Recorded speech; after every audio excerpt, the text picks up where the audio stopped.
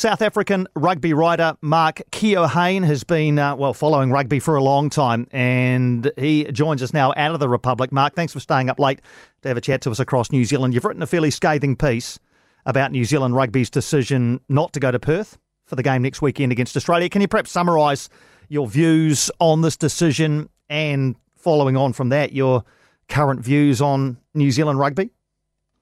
Well, I mean, I'm a huge fan of New Zealand rugby, and half my family lives there. So, love the All Blacks, love the McCaw era, very disappointed with this era, and very disappointed with the decision.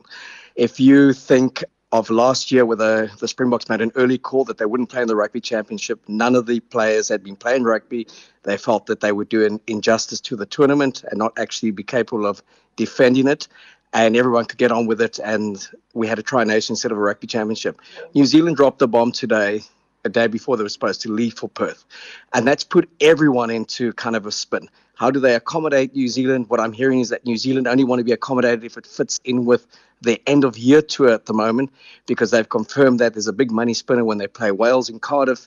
And that's really annoyed a lot of people, and it's annoyed me. And it's, if New Zealand can't fulfill it because of circumstances that are beyond their control, forfeit the points in Perth and actually get out of the tournament, go on the end of the year tour and resume business as usual next year if COVID allows for it. But this thing at the moment that it's New Zealand first in SANZAR and everyone else second really has to stop. And I think that's been one of the biggest reasons that everyone down here has been pushing for South Africa to go north, not just with the former four Super Rugby teams, but also with the Springboks. New Zealand Rugby's justification, as I'm sure you've read, is that player welfare comes first. So how do you react to that?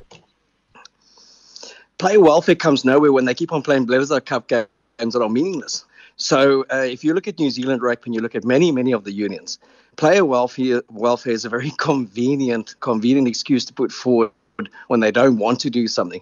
When they want to do something, then it's the commercial realities of the game, it's the growth of the game, various other things. They could have sent a team to Perth and waited as the Australians. I think that's where Dave Rennie's big irritation is coming. The Australians have been in Perth waiting. The South Africans and Argentinians are in South Africa waiting. They don't know if they're going to, up until this morning, they don't know they're in South Africa, we're going to get on a plane to go to Australia on Sunday, or if they're going to go to Europe, or if they're going to stay here. Why is it that New Zealand can be precious, but the rest can't be? And I think that's the point that everyone's trying to make here. It's always New Zealand first, and the rest have to wait. And if New Zealand can't fulfill the commitments because things are out of their control, stay at home. Tournament moves on and life moves on.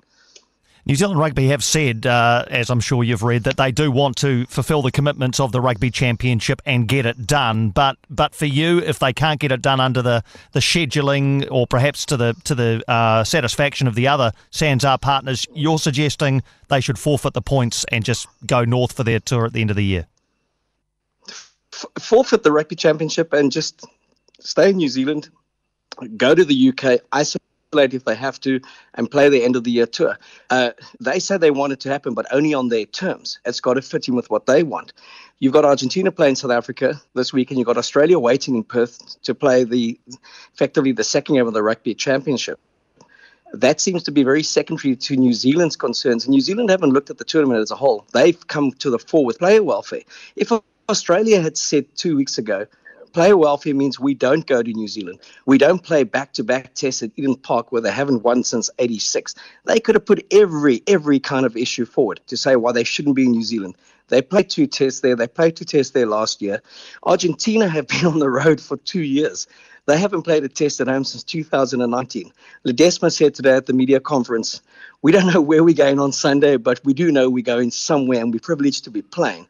So if you look at that attitude of the Argentinians, you look at the South Africans pre the British and Irish Lions tour, Rassie Erasmus said they would go play anywhere to play the Lions. They didn't have to play at home. When they played the Lions at home, they'd had 1 test in 21 months against a team that had played 2 Six Nations, had played an Autumn's Cup, and had a big European and domestic leagues in the UK and Ireland. New Zealand's not giving any of that. It's got to be the home test match. It's got to be a schedule that's perfect to them. And I think I keep on using the word the irritation. I think it's because I think that is more the word than anything else. Is why is New Zealand being so precious at the moment when they won a 4 in a SANZAR alliance, and they need the rugby as much as anyone else does, and not necessarily in New Zealand, but anywhere in the world. Mark, there's a proposal I see that South African Rugby have given to SANZAR saying they're ready and able to host the remaining games in the Rugby Championship pending government approval. How realistic do you think that is? It's very realistic. It's not commercially the most feasible or viable one for them because they've got Argentina here. They've got South Africa here. They've just hosted the British and Irish Lions. They've had them here for 8 weeks. So they can do it. They're playing in Port Elizabeth again this weekend. They played all the matches in Cape Town.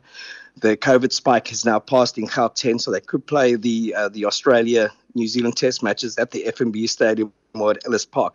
So it can very much be done. They're not going to play it in front of crowds. The big thing to take it to Europe, and I wrote a piece a couple of days ago, is because you could get 80,000 at Twickenham. So commercially, it would be massive for the likes of the All Blacks, for the Springboks, for Australia, and obviously for Argentina. And to play that 100th test that would have been played in Dunedin at a capacity crowd, 80,000 at Twickenham, and a neutral venue with so many Saffers and so many Kiwis living in the UK, it would be like a World Cup final. It would be like a dream come true. But New Zealand in the last couple of days just dropped these bombs. It will be on their terms. And they'll decide where they want to play. And I think that's just irked everyone. So South Africa definitely capable of hosting it. The spikes all around the country in terms of COVID here have lessened. And as we saw with the Lions, 8 matches, they had a couple of COVID cases. No one had to go home because of COVID. No match was cancelled because of COVID. So it can happen. But commercially, the thing that screams to everyone is go play it in Europe, go play it either in France or go play it in the United Kingdom and Ireland.